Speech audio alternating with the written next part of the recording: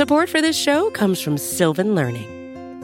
When children love learning, they can tackle any challenge life throws at them. Sylvan's Insight Assessment can help you determine if your child is ready for what's ahead. It can also identify gaps in learning and point out areas that could be of concern for your child so they can tackle what's to come. And right now, it's the best price of the year at $29. Go to sylvan29.com to learn more and get your child's assessment for only $29. That's SYLVAN 29.com. Y'all want to go to the flyest secret underground party in the entire Bronx? You follow me. Back in 2014, we started hearing a lot of buzz around an exciting and mysterious new Netflix project. It sounded cool. Say 1, 2, 3. Say 3, 2, 1. Get down, brothers. Down to have fun. The show was going to be ambitious, it was going to be expensive, and a big-name director was already attached. Cynthia Littleton is a business editor at Variety. She remembers all the hype. There had been a lot of rumors about a big project blending music and drama set in the birth of hip-hop culture in New York. A couple years later, we finally got to see The Get Down. It was made by Baz Luhrmann, the visionary director behind Moulin Rouge. And true to his style, the show was bright and fantastical and full of dancing. And just wait till you see him dance, girl. He was the dance-off like every single week. It had incredible elements, and those kinds of things take lots of rehearsals and lots of additional bodies and creative disciplines that you don't have on a typical cop show or lawyer show. Its vision and scope seemed like a statement. Netflix was giving people big bags of money and letting them make whatever they wanted. But sometimes it doesn't work at all. From the start, The Get Down was a production nightmare.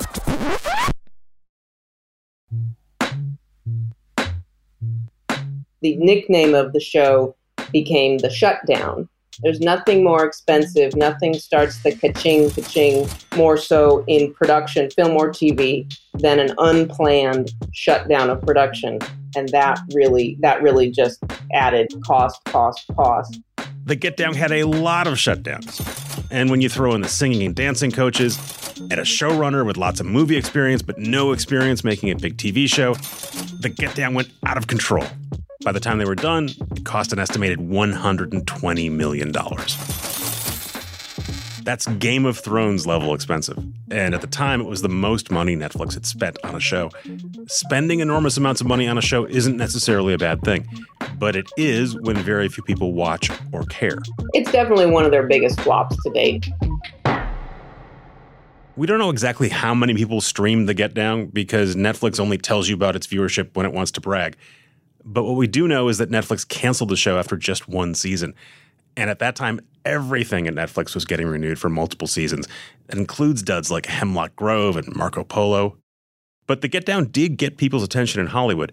It showed that not only was Netflix willing and able to spend a lot of money without really understanding what it was doing, but it was probably going to do it again.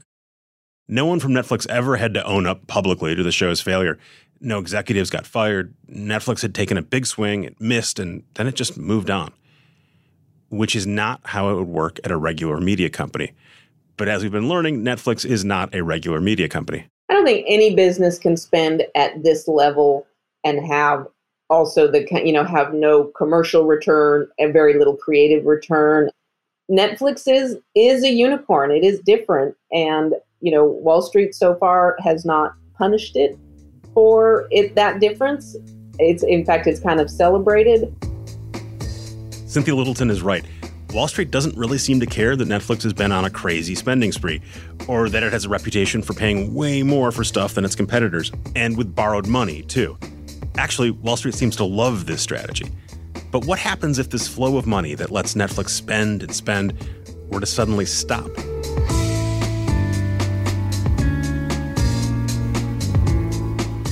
Welcome to Land of the Giants, the Netflix effect. I'm Peter Kafka. Today, we're going to talk about money. And specifically, we're going to talk about revenue and profits and accounting and investing. But wait, don't leave. Seriously, we're going to make this worth your while. Because we're not just talking about regular old money. We're talking about Netflix kind of money, which is kind of a magic trick. Every year, the company burns through billions of dollars it doesn't have. And every year, it gets rewarded for that. with even more money. It's as if the basic rules of economics and finance don't apply to Netflix. And there are lots of people who think that can't last forever.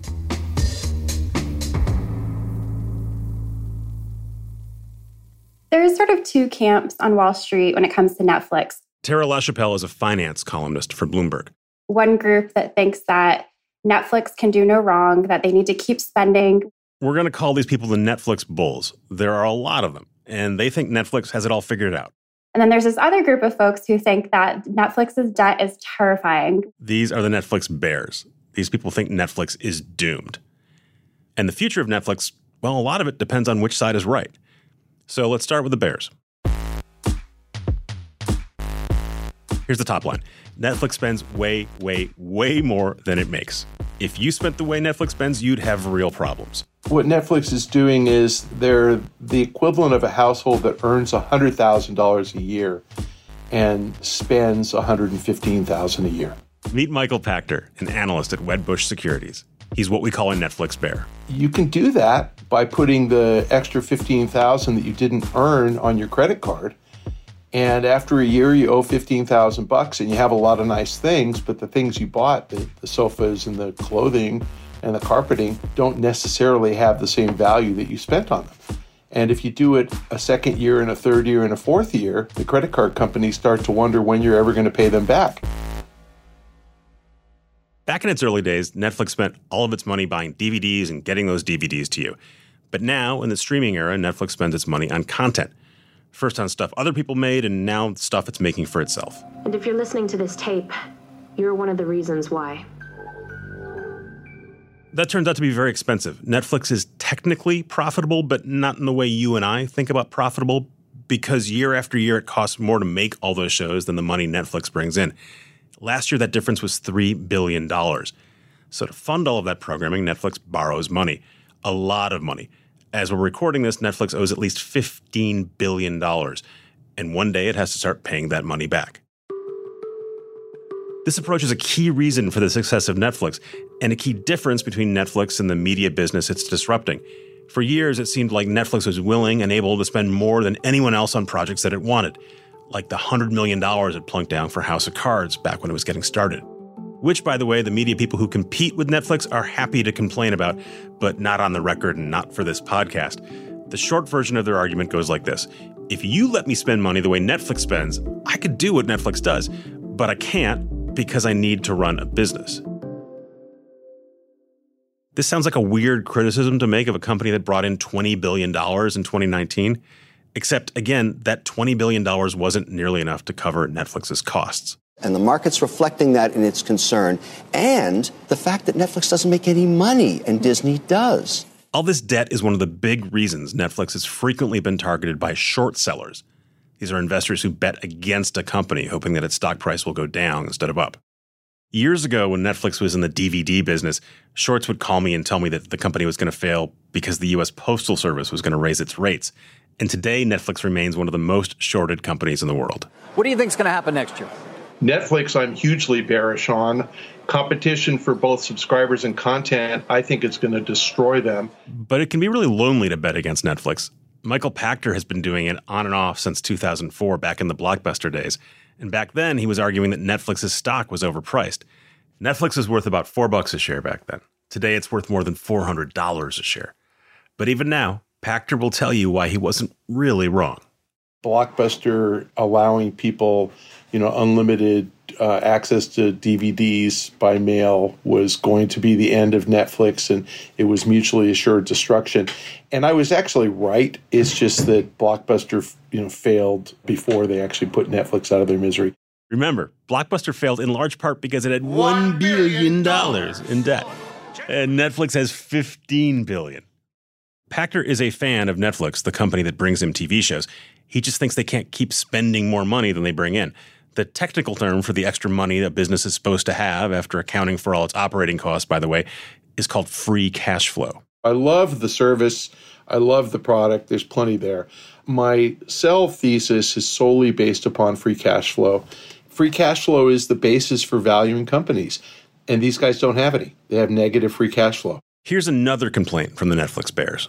They say Netflix is doing some kind of weird accounting that means they never tell you when they've screwed up, which pretty much everyone else in media has to do.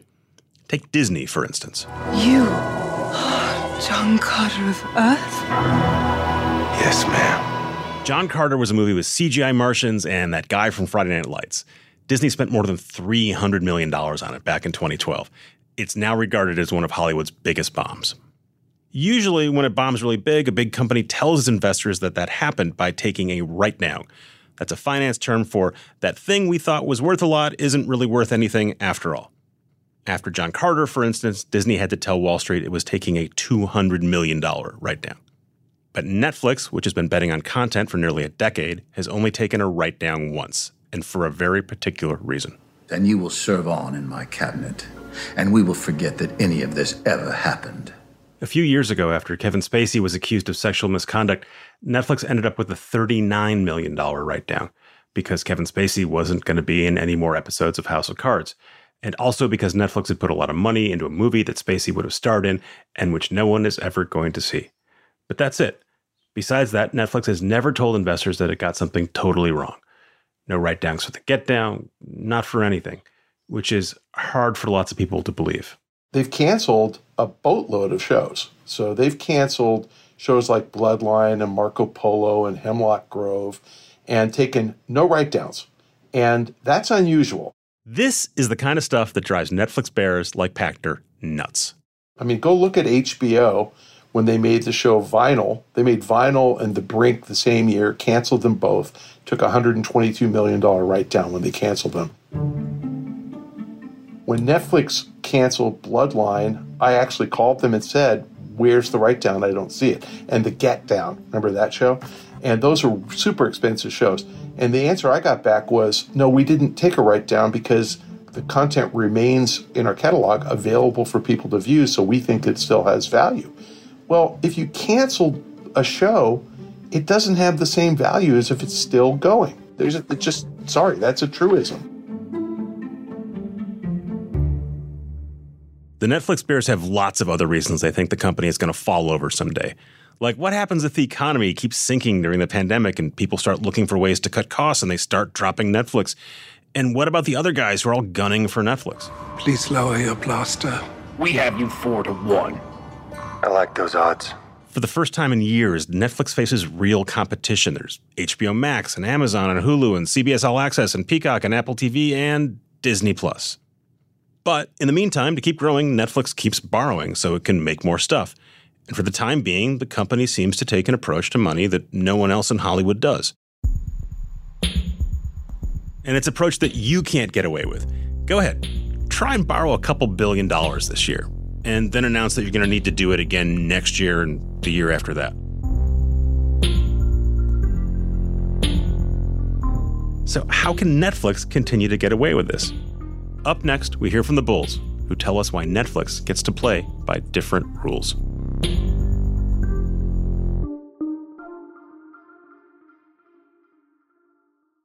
Support for this podcast comes from Constant Contact.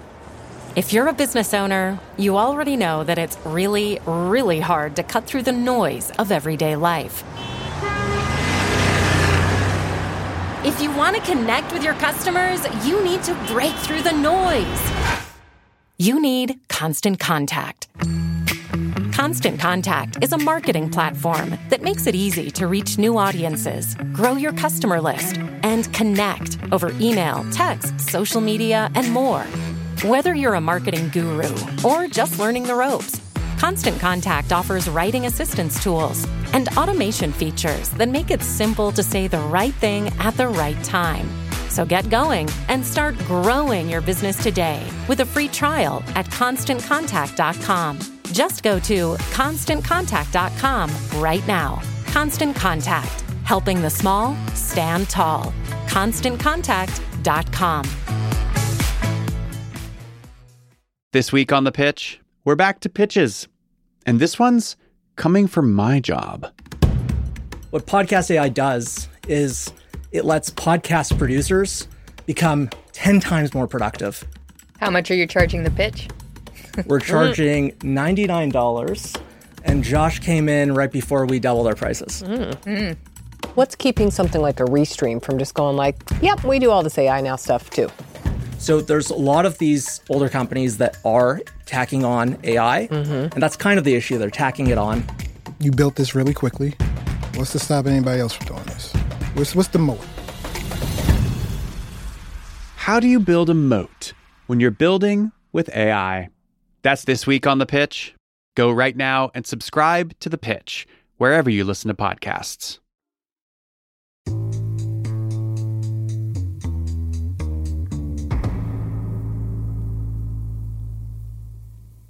So we've heard the Netflix bear case. Netflix spends too much. It has too much debt. There's a lot more competition that could steal away subscribers. And to each of these, the Netflix bulls have a response.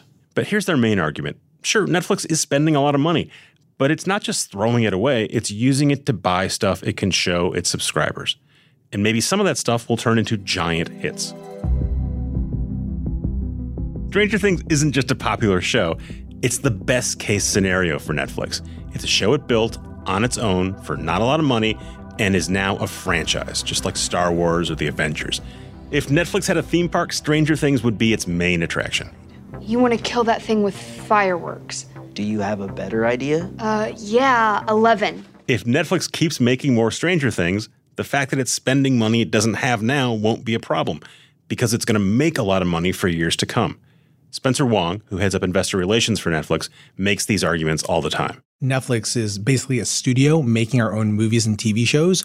We have to invest upfront to make the show and the movie. So, for example, very simplistically, when we make Bird Box and Sandra Bullock and the cast order catering, for lunch on the set of Bird Box, we have to pay for lunch. And that consumes cash, and the movie's not done yet. It's not generating any sort of viewing or associated revenue, but it is consuming cash today. So it's really more of a timing thing. But every movie and TV company has to spend money in advance and then hope that the thing they're making will be worth something down the road. A big, big difference for Netflix is that unlike a TV network or a movie studio, it says it doesn't really care if people love something right away, because Netflix doesn't care about nightly ratings or box office receipts. It just wants people to watch its stuff eventually. So in theory, Netflix argues that Get Down is still worth something because you can still watch it on Netflix 4 years later. And if you buy that argument, then you'll buy the main Netflix argument. If Netflix makes more TV shows and movies, it can attract more subscribers who will give it more money to make more TV shows and movies. And when those subscribers show up, they'll find all this other stuff Netflix has, and they'll keep subscribing, and Netflix will get more money to make more stuff to attract more subscribers.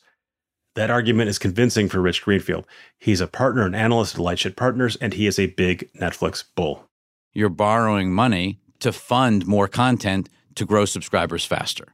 If they didn't believe they would grow subscribers and have confidence in that at higher and higher prices, you'd be crazy to put debt on this company. So the argument goes, as long as Netflix's subscriber numbers keep going up, Netflix can keep spending more money than it makes, and eventually it's going to work out. And by the way, Netflix doesn't say it's going to burn money forever. It says that last year, when it spent $3 billion more than it brought in, will be the worst of it. And that number is going to start shrinking, and that one day they'll be set. The key is creating addicts. If you can create addicts at a very compelling price point, you're going to be insulated. The Netflix bears expect competitors to steal away Netflix subscribers, and that a bad economy is going to be bad news for Netflix, but we haven't seen that happen yet. In the first half of this year, when people around the world got sent home because of the pandemic and unemployment skyrocketed, Netflix added 26 million subscribers. A year earlier, it had added 12 million. So, big, fierce competition? Check. Brutal economic slowdown? Check. And yet, Netflix is doing really, really well. But no one can predict the future, not even the smart people who run Netflix. So let's say, like other tech companies that said they were going to lose a lot of money now but make a lot of money later, things don't work out the way Netflix thinks. What happens if the subscribers don't grow the way they hope and that money they need doesn't come in? Then maybe Netflix has to get more disciplined about the money it spends. What would that look like? Matt Ball, who used to be head of strategy at Amazon Studios, has a pretty good idea. The advantage is they have an enormous subscriber base. They've already funded the next 2 years of content. They're likely to have more subscribers in each of those years. And so if you said in the worst case scenario, we need to stop losing money, which means we have to raise prices and spend less. it's likely that they have a lot of tailwinds behind them. The thing is, we're kind of seeing that happening now. Even though Netflix spends more and more every year on content, it has actually started to stop making some stuff that doesn't work, even when they're not spending get-down money on it. Okay, I would like to do less, not more. That's the thing. I'm going to be less ambitious, or maybe not ambitious anymore. Lady Dynamite is one that is sad for me every time I think about it. Cindy Holland, who oversees original content at Netflix, loved Lady Dynamite. It was the kind of weird, quirky show that other people wouldn't make, and Netflix did. For a little bit. It was canceled after 2 seasons. No work for Maria. Certainly makes my job easier. Tad less in income, perhaps. I mean, I want to work a little, but just smaller things. Maria Bamford is an incredibly gifted comedian and actress, and it's a version of her true story and struggle with mental illness and sort of trying to fit in life and in Hollywood. And critics loved it, but audiences, I think it was a little too surreal and a little too much for a big audience, and that was hard for all of us who loved it so much. Netflix used to be known as the kind of place where niche stuff that couldn't work other places could thrive. But as Netflix gets bigger, it seems to have less tolerance for niches.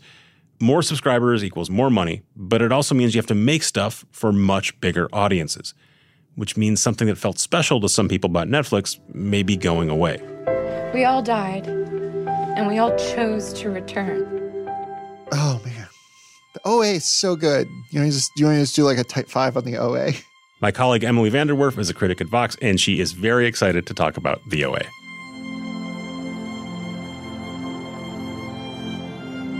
The OA was a sci-fi drama about a young blind woman who disappears and then reappears 7 years later with the ability to see. And there's also apparently a bunch of interdimensional stuff going on. For someone like me who did not watch the show, hearing people describe it is amusing. There's like a thing where she goes into the afterlife, and then at the end of the season, they stop a school shooting through interpretive dance. I have the will. Can't you feel it? And I was like, what is happening? Anyway, I gave it a bad review. But I couldn't stop thinking about the show. Like literally, like I've thought about it probably at least once a week ever since I watched that first season. This is another niche show, but it was a passionate niche. The people who are into the OA were really into the OA. One time, a bunch of OA fans gathered for a flash mob in front of Trump Tower, and they did this OA dance in hopes to, I'm going to quote them here, create a protective force field of love and light from the dark forces at play in our country. But again, after 2 seasons, Netflix canceled the show. It was inevitable. They couldn't keep spending more and more money and throwing more and more money after shows that weren't performing. I mean, I get it. I don't think anybody was watching it besides people who like just truly weird television. But some people love truly weird television. Imperial Young, an OA fan living in LA, was one of those people, and she was distraught when it ended. Not only did Netflix cancel her favorite show, it canceled it after a huge cliffhanger. Hello, Hap.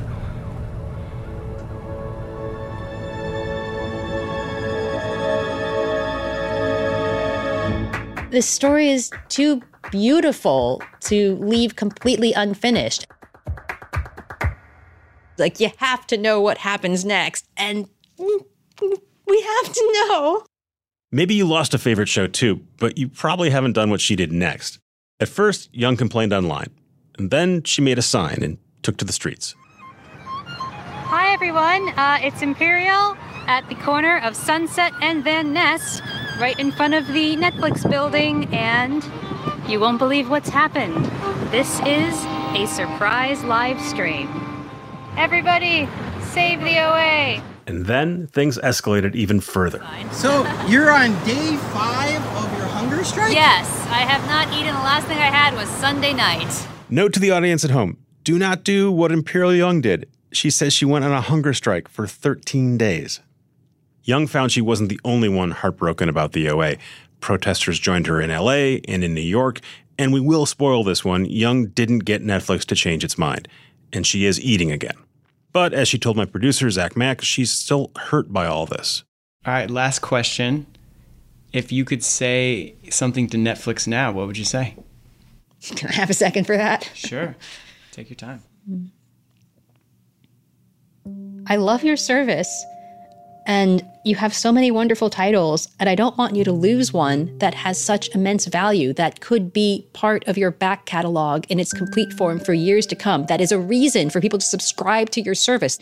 I have an HBO subscription because I want to support the people who made The Wire possible. And I want you to be that kind of a company that, yeah, you have this catalog that everybody can find some weird niche title that will appeal to them, but you also have something like the OA that just stands as a testament to time in terms of quality, and that people will always look at your brand and think, yeah, Netflix, they're worth it.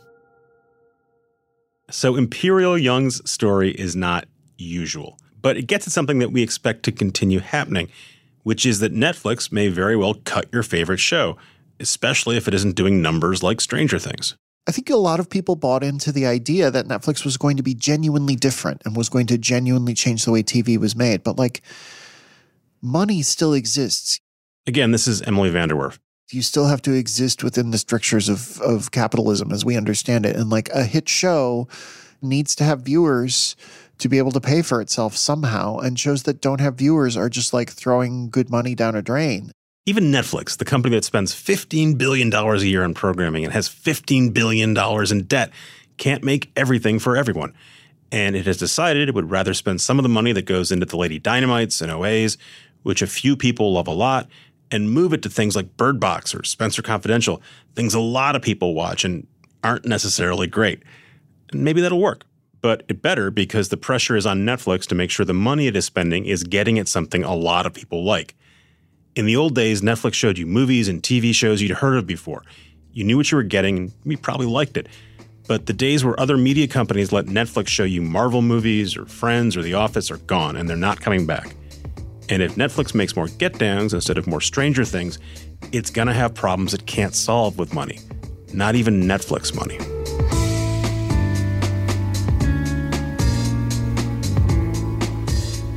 Okay, so Netflix used to have streaming to itself, but those days are long gone.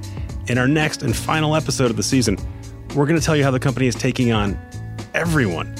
And we'll take you behind the scenes of the streaming wars you've been hearing about, which aren't exactly what you think they are.